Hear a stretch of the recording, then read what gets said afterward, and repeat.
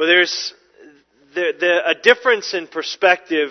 It makes all kinds of difference in how we view things. There's a little cartoon. If you can throw it up on the screen, Luke. And so you got a guy on a desert island, on a little island, remote island, and he sees a boat and he thinks, deliverance. And then go to the next slide. You get a guy on the boat saying, land. So it's different perspective, different way of viewing things. Both think they found their salvation, but both are honestly in the same hopeless situation. But more often, if we can see things from a different perspective, our whole outlook can change. And I just thinking of most of the time it helps to see things from above. We live here in Georgia. We live in the middle of a forest. And we were with the Flintoffs for dinner on Friday night in Atlanta, and we ran into a couple that just moved here from California, and I could sympathize with them because they were expressing how difficult it is to find their way around here because of all the trees.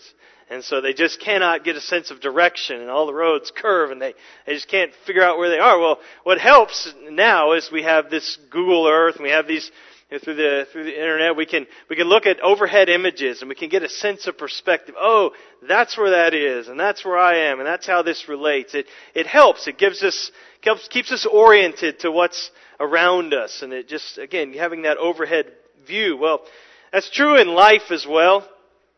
We can all feel kind of disoriented at ground level when our circumstances are sort of chaotic. And in the midst of troubling circumstances, we can feel confused and scared and maybe even hopeless. We just don't know what to make, and we don't know how to make sense. We feel disoriented by what's going on in our lives. And maybe you're there this morning. It's just a swirling mix of stuff that is your life right now, and all of the stuff that's happening, and stuff from without, stuff from within. You just feel disoriented. And at ground level, can be very scary. It can be a very hopeless feeling. But if we can see things from above, if we can see things from God's perspective, then that changes. That we're greatly helped by that. I mean, you see this. There's examples of this in Scripture. You have Joseph, who was sold into slavery by his brothers, and then he ended up in Potiphar's household, and he works his way up through hard work and integrity and devotion, and he rises to the top, only to be taken down by Potiphar's wife because he won't compromise morally, and so he finds himself in this Egyptian jail, which would not be a pleasant place to be. And from that ground level, it looks like God has forsaken him. But from God's perspective, if we can get above that, we see, as Joseph says from his own lips, he may have meant it for evil, but God meant it for good. He was working. He hadn't abandoned him. He hadn't forsaken him. Another example from Scripture is the prophet Habakkuk. Habakkuk, he has this changed perspective, and it's a turning point for this Old Testament prophet whose name we probably can't spell. But that little book, and you see this transition as you work through the little book of Habakkuk. And so as he looked over at the beginning, he looks over the people of Israel, and all he sees is wickedness and injustice and oppression, and he's just distraught over the condition of God's people. It just seems like any sense of divine justice among God's people is just vanished. And it looks hopeless. And so he says, he begins the book, "O Lord, how long shall I cry for help and you will not hear? Cry to you violence and you will not save.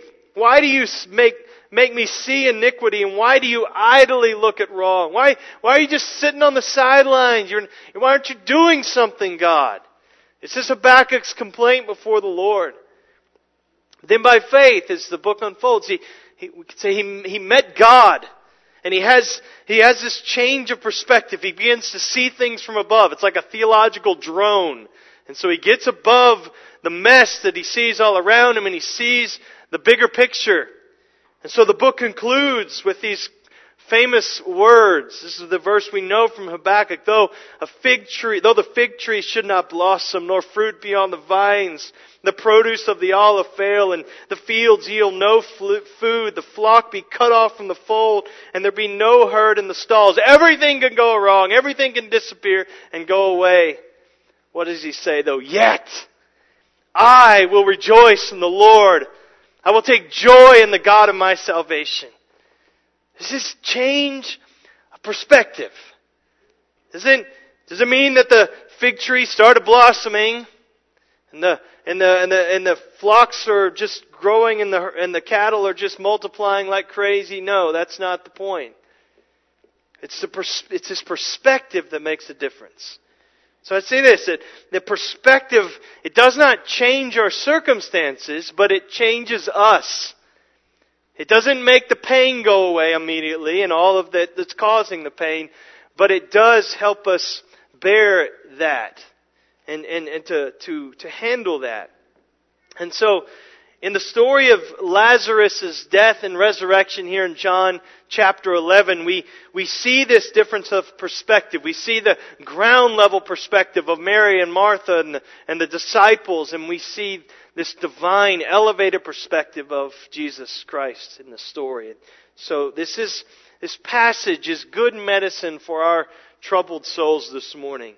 And I think many of you, we were just praying for one another before the service with the elders and in the room just across the hall, and praying for many of you. And we know many difficult circumstances that people in our flock are in. And I pray to God, I was just thinking, even sitting there singing this morning, that God would use this as just kind of a balm for anxious, troubled hearts today. And so may the Lord be pleased to do that. We need this elevated perspective. And we get this elevated view by watching Jesus. We watch Him, and so see Him, listen to Him, observe Him here. We see the way that He loves. We see the way that He lifts the gaze of His disciples and others to the glory of God. And we see the way that He lingers and He waits and for the good of His disciples to strengthen their faith. And so that's kind of where we're going this morning. So first thing, to get this elevated perspective that we so desperately need, we need to see that Jesus loves. He loves. There are some strong threads that really hold this passage together here this morning, and I think you probably observed these. If you're just kind of taking notes, you probably put a few words in the margin. It would probably be this: death, obviously, with Lazarus dying, suffering, death. You'd see love, you'd see glory, and faith. I think those are kind of the main threads, but dominant in that is this love. It's explicit, it's implicit throughout this passage. John is just emphasizing this close, loving relationship that Jesus has with Mary, Martha, and Lazarus. The sibling trio here. And so, if you know elsewhere, we know this from the Gospel of John and from other Gospel accounts, we know that Jesus spent a lot of time with this family. A lot of time in their home. They lived just outside of Jerusalem, in Bethany, about a mile, just over a mile outside of the city of Jerusalem. So if he was in Jerusalem, often he would be spending his nights at their house. And so this was a happy home. This is a love-filled home. It's a beautiful thing that we see. We see Martha love Jesus, and Mary loved Jesus, and Lazarus loved Jesus, and Jesus loved them all, and they loved one another. I mean, it's just great. And John is emphasizing this. It's not just a passing thing or something we're left to kind of figure out on our own. He's highlighting this. That this home filled with love, it was for Jesus one of the most refreshing havens during His whole earthly ministry. This was like a safe harbor. When all the violence, all the opposition outside, He would retreat to this home, and it was just the place. You have your versions of this. It may not be your home, but you go to somebody else's house and you know them so well, and there's such a closeness of relationship. You can just kick off your shoes.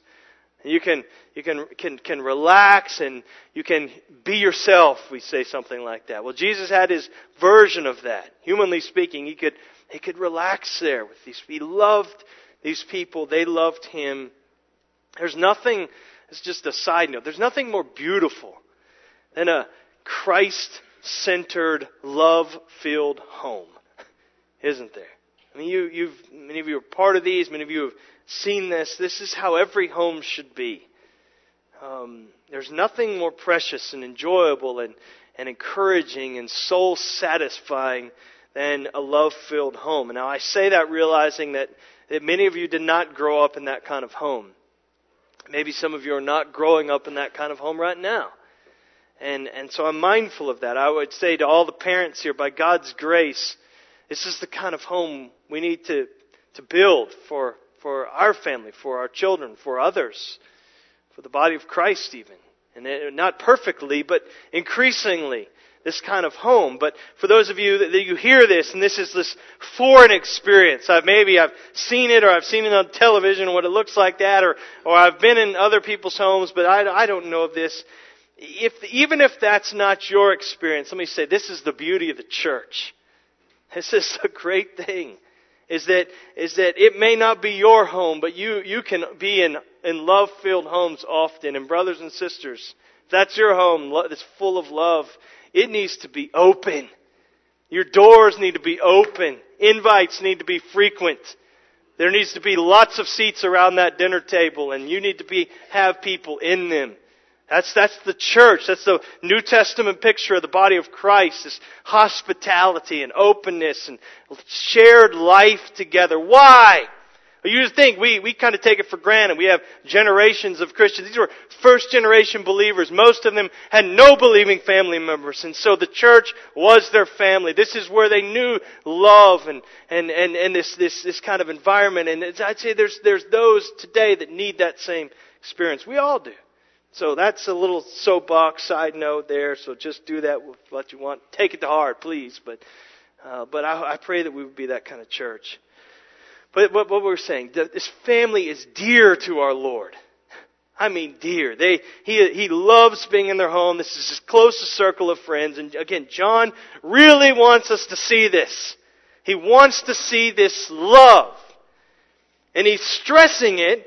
And we'll see how he stresses it. He's stressing it though because what Jesus does and says doesn't feel like love. It throws us off. And so John, I think that's why he's putting so much attention on this. Let's see, verse 1. Now a certain man was ill, Lazarus of Bethany, the village of Mary and Martha, her sister. And it was Mary who anointed the Lord with ointment and wiped his feet with her hair, whose brother Lazarus was ill. Now, interestingly, the event he's talking about here isn't really given to us until the next chapter. It hasn't happened yet. Remember, John's writing many years later, and he's looking back, and so he's kind of conflating these things. He's going to describe this in the next chapter, but this scene that we'll see in John 12, it just shows the kind of tender feelings that Jesus had with his family. And the kind of love that was, expressions of love that were shown. Verse 3, it's more explicit. So the sister sent to him saying, Lord, the one whom you love is ill. You go down to verse 5. John makes this very clear. Now Jesus loved Martha and her sister and Lazarus. He just keeps saying it. So Jesus loves Lazarus and Mary and Martha, and they love him, but then there's something that just seems out of step with that statement, that he loves them. You get in verse 6. So when he heard that Lazarus was ill, he stayed 2 days longer in the place where he was. And the place where he was about 20 miles away, as best we can tell. And that doesn't feel like love. When someone you love so much is sick, you go to them. That's what you do when you love people. And we don't know what kind of illness Lazarus had. If it was some kind of terminal disease, if it was some kind of infection that set in after an injury, if it was some kind of virus. We're not told what the illness, but it was obviously serious because he dies from it. And his decline probably wasn't very pretty. It was death, not that death is ever pretty, but particularly in that day, there was no hospice care, there was not that kind of pain relief. So his decline probably involved tremendous pain, tremendous discomfort. It would just be agony. So these sisters, they love their brother, and they're watching helplessly as his health just declines and as his body is just shutting down in front of their eyes. So they get word to Jesus, Lazarus, the one you love, he's ill. And Jesus says, I'm staying here. I'm staying here. How's that love? But this is what I see. Lazarus' suffering, their suffering as they watch him die. It doesn't mean that Jesus does not love them. In fact, we'll see the reverse is actually true. This is what John says. Read verses 5 and 6 again. Patrick alluded to this. Verse 5, Jesus loved Martha and her sister and Lazarus. And then the next word, so. Because he loved them, when he heard that Lazarus was ill, he stayed 2 days longer in the place where he was. Now, some of your translations say that Jesus loved Martha and her sister and Lazarus.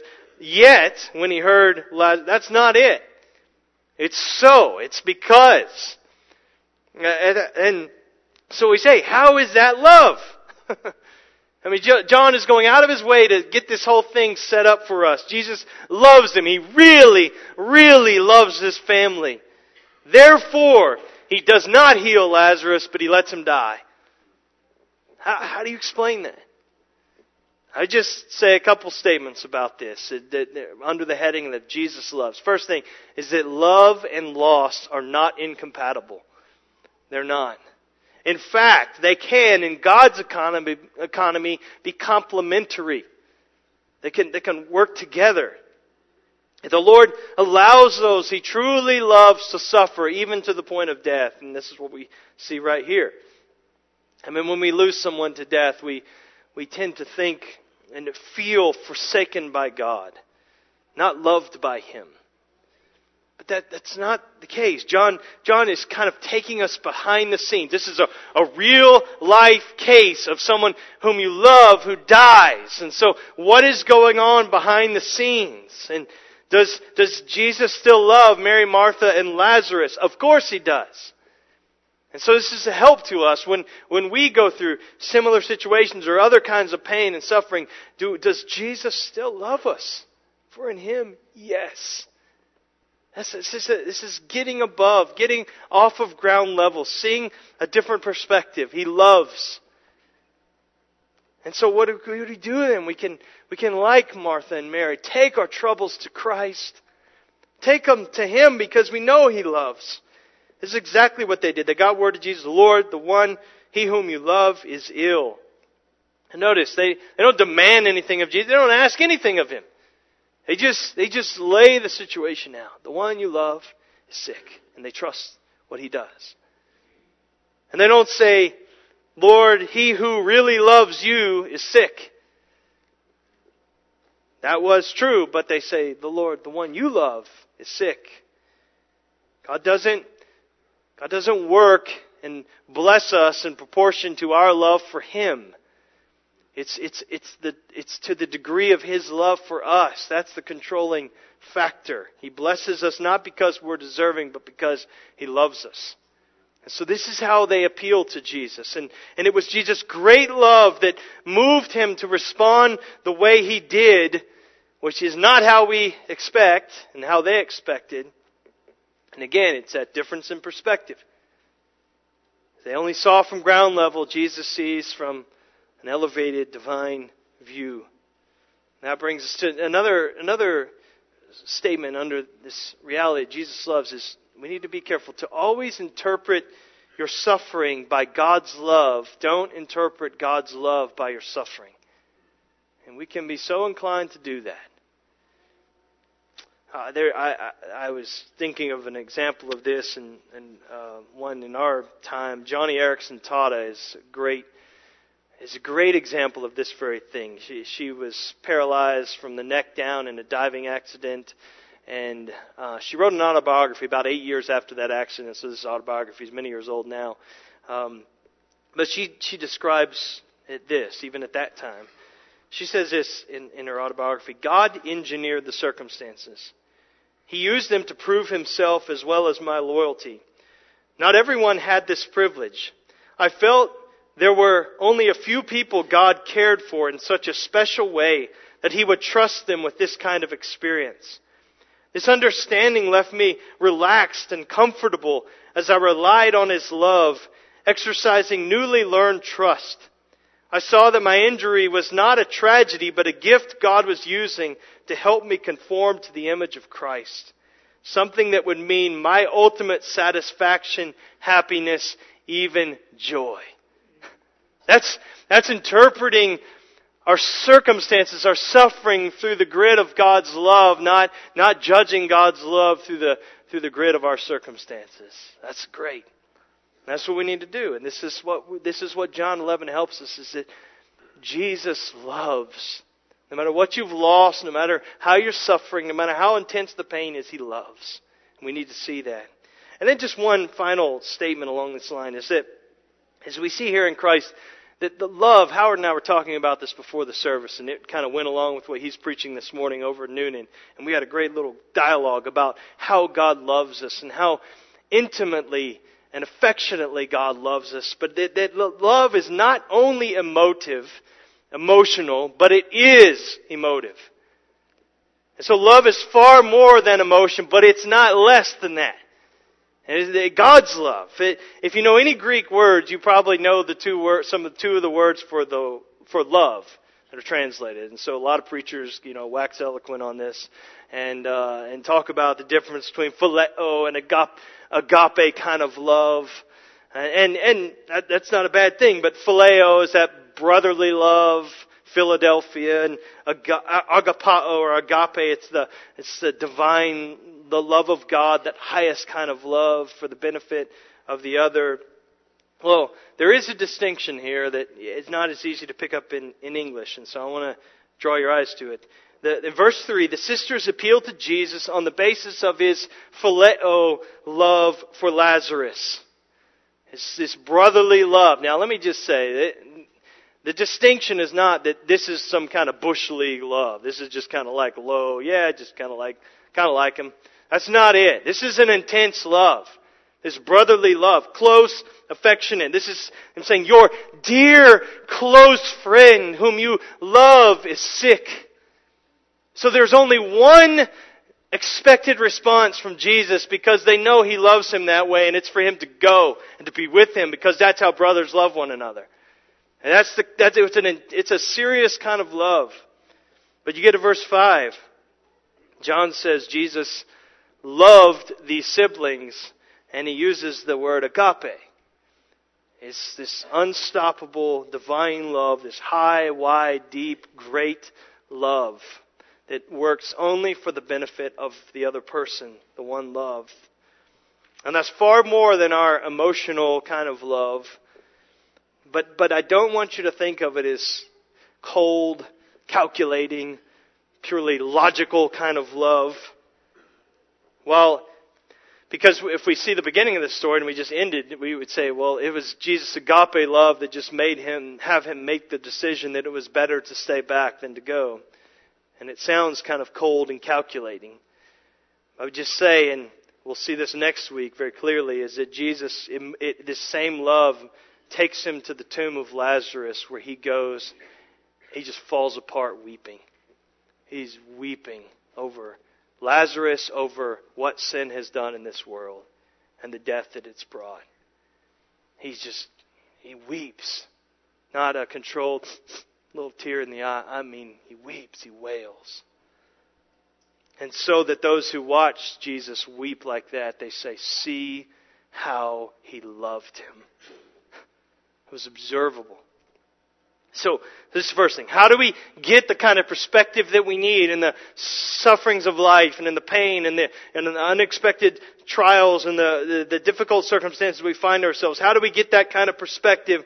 We got to remember that first, that Jesus loves. Don't doubt the love of God.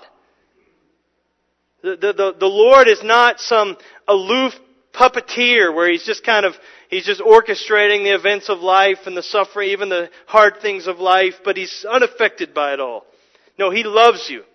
He really loves you. He loves me.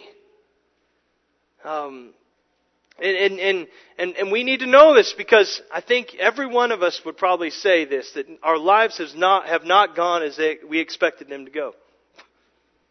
I mean, there's what we saw is happening in our life, and the trajectory of our life, and where we'd be at this time of life. It's probably different than the way it is. In some ways, it's probably better, and in other ways, it's probably a lot harder than you expected. You didn't see it coming. That's not just true as for us as individuals and as families. That's true for us as a church. I mean, I did not see the last year unfolding the way it has. I mean, this is hard. It's disorienting. It's frightening. And yet, the same, one of the things that helps us, one of the things that lifts us above whatever we're going through is this reality. Is that Christ loves us. Brothers and sisters, together as a church, He loves us. He is not against us. He has not forsaken us. He loves us, and we must trust His loving care in the midst of whatever suffering we're going through, no matter how things have changed from the way we thought they would go. We know we got to see things from His perspective, and that's first, it's love. Second way that we kind of elevate our perspective to see things from God's perspective is what, as we observe Jesus, we see that He lifts. He lifts. He lifts the gaze of His disciples and of these sisters to the heights of the glory of God. Because what's the first question that pops into our minds when we suffer? Why? Why? Why this? How many times have I asked this, and you asked this? Why this? Why now? What? Why me? Why us? What, did I do something to deserve this? Is God punishing me? Is He punishing us? Why, God? Just say this, that we cannot always know the why of our suffering. You know this, but we can't always answer that question. Very seldom can we. At least certainly can't in whole. We might get little parts. But Jesus, He doesn't give the sisters of Lazarus, He doesn't give the disciples any specific answers to the why question of why this is happening, why Lazarus is dying, why he's got to go all the way to the grave. But what He does is He lifts their gaze from the grave to glory. That's what He's doing here. Verse 4. When Jesus heard it, that Lazarus was ill, the one He loves, He said, "This illness does not lead to death. It is for the glory of God, so that the Son of God may be glorified through it." Now, if you're using the ESV as I am, and that's what I just read, I think this is not the best translation of verse 4. Others get this better. The New American Standard, the NIV, they get this better. It should be something like, "This illness does not end in death." That's how most translate it. Because it does lead to death. He dies. He really dies. There's a funeral procession. He's in the grave for 4 days. He's dead. He's composing in a grave. But it doesn't end in death. The illness, what Jesus is saying, the illness didn't just serve this purpose, to be the instrumental cause of death. That was not the purpose of the illness. The illness served a higher purpose. The very glory of God and the glory of God's Son. That's what the illness was about. So he puts this awful circumstance, this awful situation of Lazarus' deadly sickness in relation to the glory of God that does not change. And we need this. He changes their perspective, and this is a change we desperately need because their circumstances change all the time. God's glory is a fixed reality. So he does this. Now, I say that, and some of you are amening, and some of you are getting indigestion at this point. This is a little unsettling if you're honest. And we saw this back in John 9. Remember the man that was born blind, lived all of his life up to that point as a blind man, and what an awful life that would be to live probably into his adult years, not able to see anything, wandering, begging, no livelihood. And what does Jesus say? It was neither that this man sinned nor his parents, but it was so that the works of God might be displayed in him. So you're saying that God allowed this man to be born blind and live many years in this awful condition so that God would receive glory through his eventual healing. Yes, I am. Don't separate this from the last statement. Is it the love? But we got to lift. We got to have this elevated view. All things working for God's glory.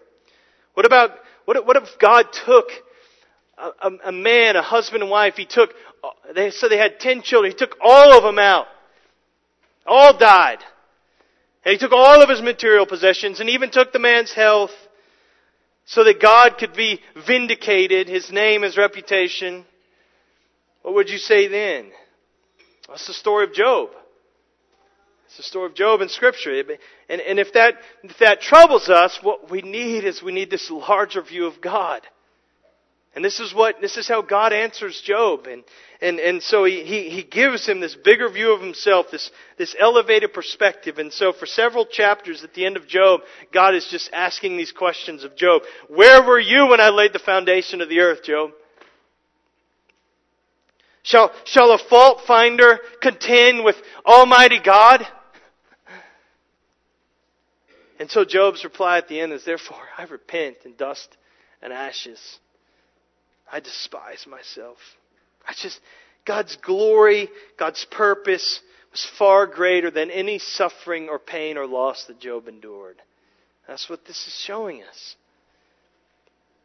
I want to read a quote. This is John Piper preached a sermon he preached through the Gospel of John, but on this passage in his sermon he said this. I thought it was very helpful. He says, love means giving us what we need most. And what we need most is not healing, but a full and endless experience of the glory of God. Love means giving us what will bring us the fullest and longest joy. And what is that? The answer of John 11:4 is clear. A revelation to your soul of the glory of God.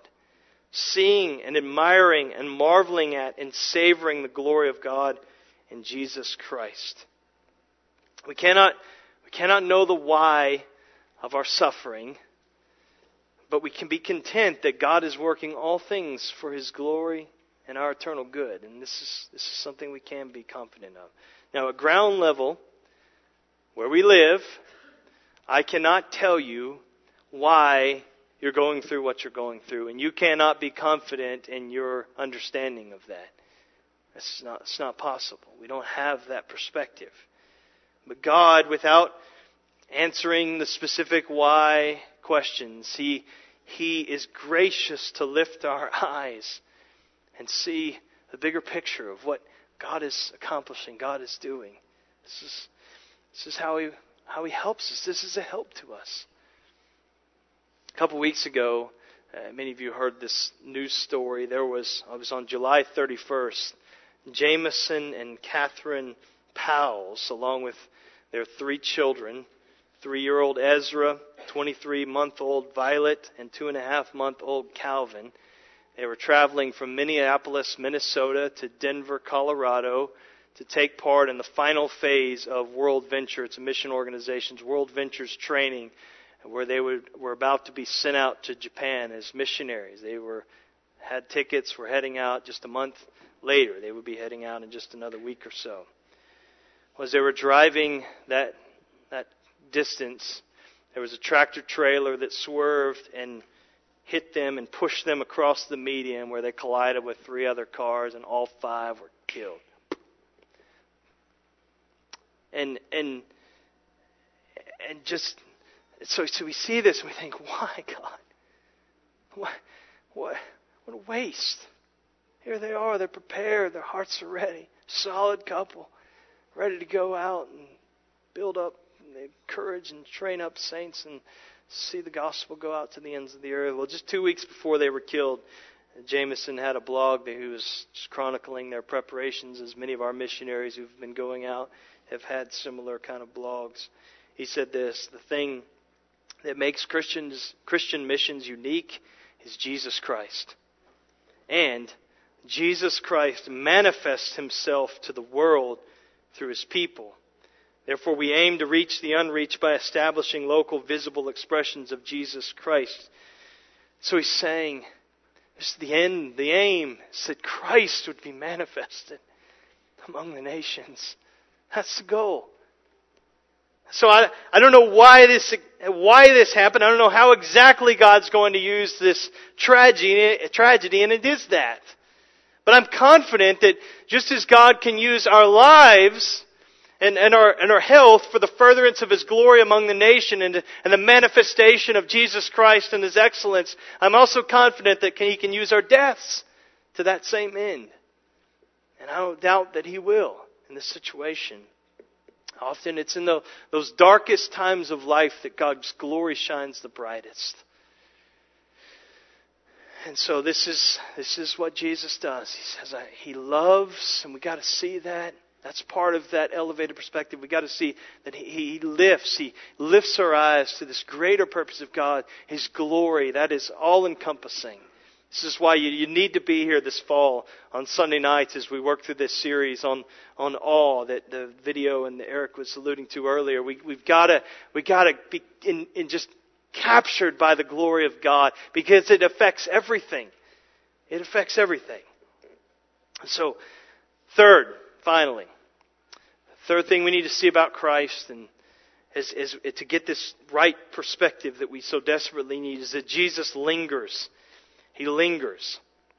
So His obsession with the glory of God and His own glory, His tremendous love for His own, His desire to grow and intensify the faith of His followers, it leads Him to do what? To wait. To wait. Just sit back. We expect Scripture to say that because Jesus loved Lazarus, verse 6, when he heard that Lazarus was ill, he went and he found a horse and he rode as fast as he could to Bethany to be with him and his sisters. That's what we kind of expect. That's how we think love should work. We're used to critical illnesses being kind of signals for immediate action. Call 911. We got sirens, we got flashing lights, get to the hospital immediately, that kind of thing. And here Jesus just waits and waits. He loved them so much that He stayed away. So when He heard Lazarus was ill, He stayed 2 days longer in the place where he was. Now, we read that and we're okay, we're comfortable. But listen, delays like this are hard. They're hard. They are a gut check for the follower of Christ. They're hard to reconcile with God's love, because they don't feel like it. It's delayed justice. You ever had that sense? You know that justice will come, but why is it so long? It's this delay, just prolonged sickness. This desire that's a good desire, but it's unfulfilled, and it just goes on and on and on. And it hurts. At ground level, there are times when it's very difficult to keep believing in the goodness of God because of those kinds of delays. But John 11, again, he raises our perspective higher. And no matter how it looks, how it feels, those, quote, inexplicable delays are delays of love. And it's not just true in this context, it's true for all of us. If the Lord is truly sovereign, then every delay it's an expression of His love. He has a purpose for it. But you think of Mary and Martha. They sent word to Jesus. What do they expect? Jesus to race back to Bethany. I don't doubt that as they're watching their brother suffer, they're probably going out every hour, looking, is he coming? Where is he? What happened? And then his brother slips away, dies. So they're thinking still He's going to show up and He'll be there to comfort and mourn with them. Day passes. Another day, still no Jesus. Another day, does He not care? Where is He?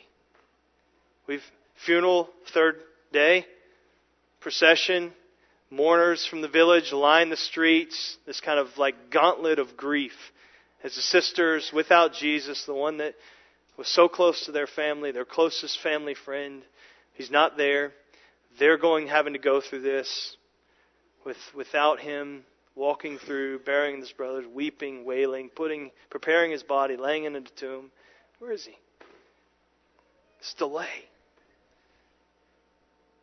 Verse 21, and we'll get here next week, so we'll talk more about this. But when Jesus does arrive, both of His sisters ask Him the same question.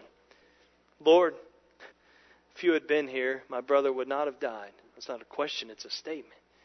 If you'd have been here, my brother would not have died. And we'll talk more about this next week, but I don't think that's whining.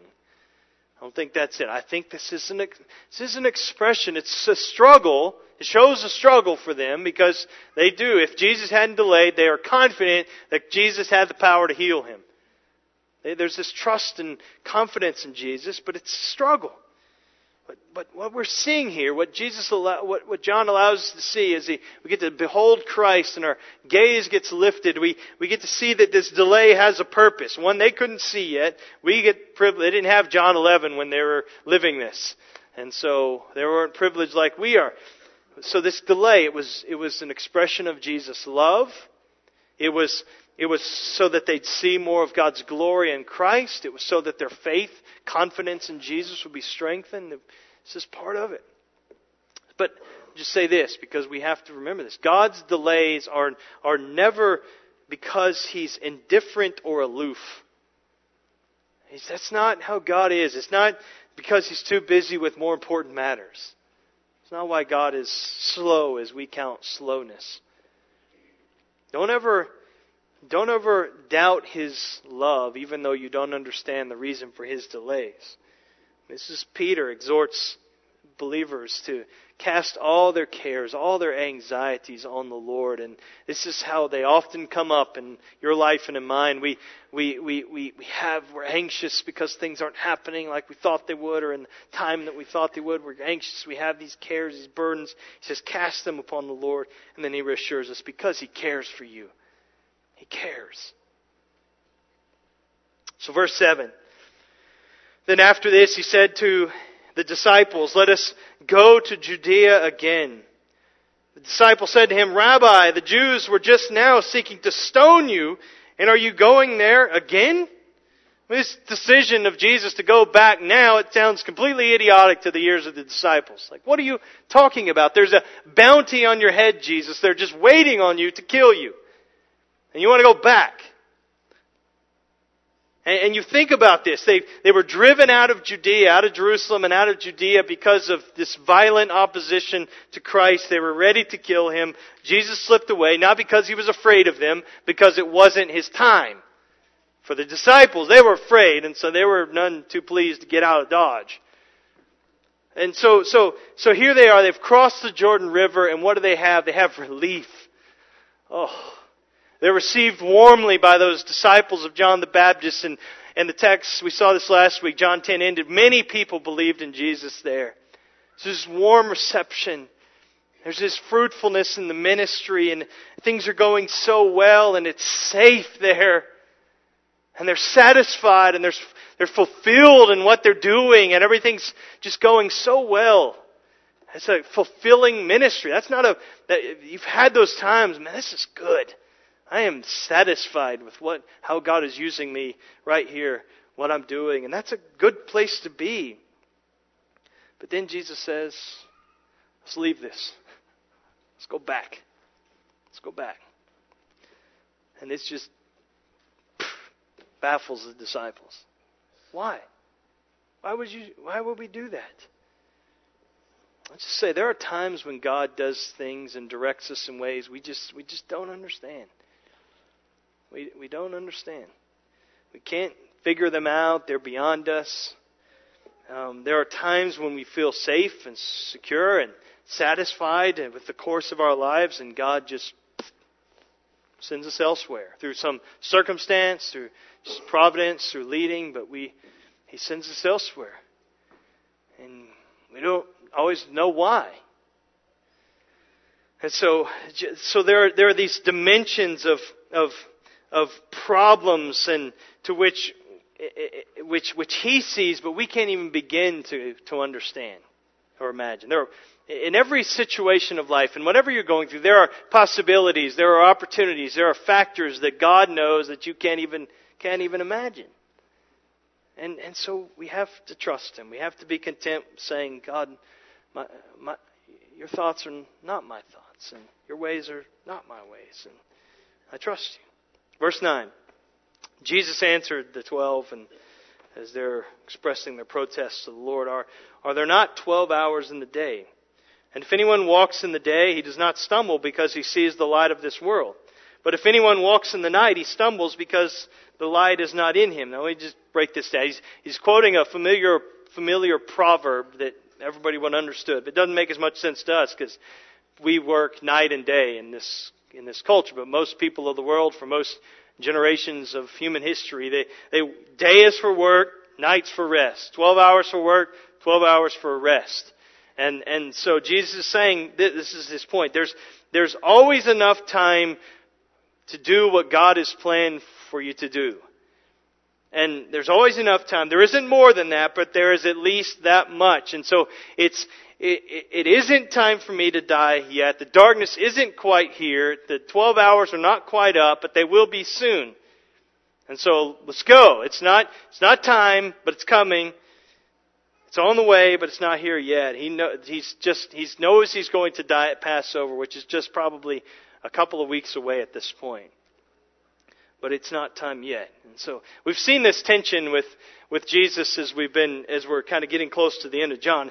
I was thinking how to illustrate this, but this may be kind of a crude illustration, so I hope it's not. But I was just thinking of grilling a steak. And so you got that fine bone-in ribeye, big old thick ribeye steak. See, some of you are going to start salivating. So you got the grill, you got it blazing hot, and it's just ready to sear that meat. So you throw it on there, and you hear that sizzle and that searing. But then that fat starts to melt, and it drips down on the flame, and it flares up, and so it's too hot. So you move it out of the flame for a few seconds, and then you bring it back over, and after a couple minutes, you flip that baby over, and it does it again. So you move it out, you move it back, and until you can get to that perfect done temperature, which you don't figure out by cutting it open, please. That's just don't do that with steak, please. You're just killing it. Sorry. Side note. Unnecessary. But this is kind of what Jesus is doing at the end of his life here. He goes to Jerusalem at some of these feasts, and it flares up, and the opposition's great, so he retreats, and he pulls back, and he goes across to the Jordan. Comes back into Bethany, just outside of Jerusalem, raises Lazarus from the dead, and we're going to see he pulls back. He gets out of the heat. He's going to go back to Jerusalem, and then it's done. It's done. He's going to say, ultimately, the words, it's finished. It's finished.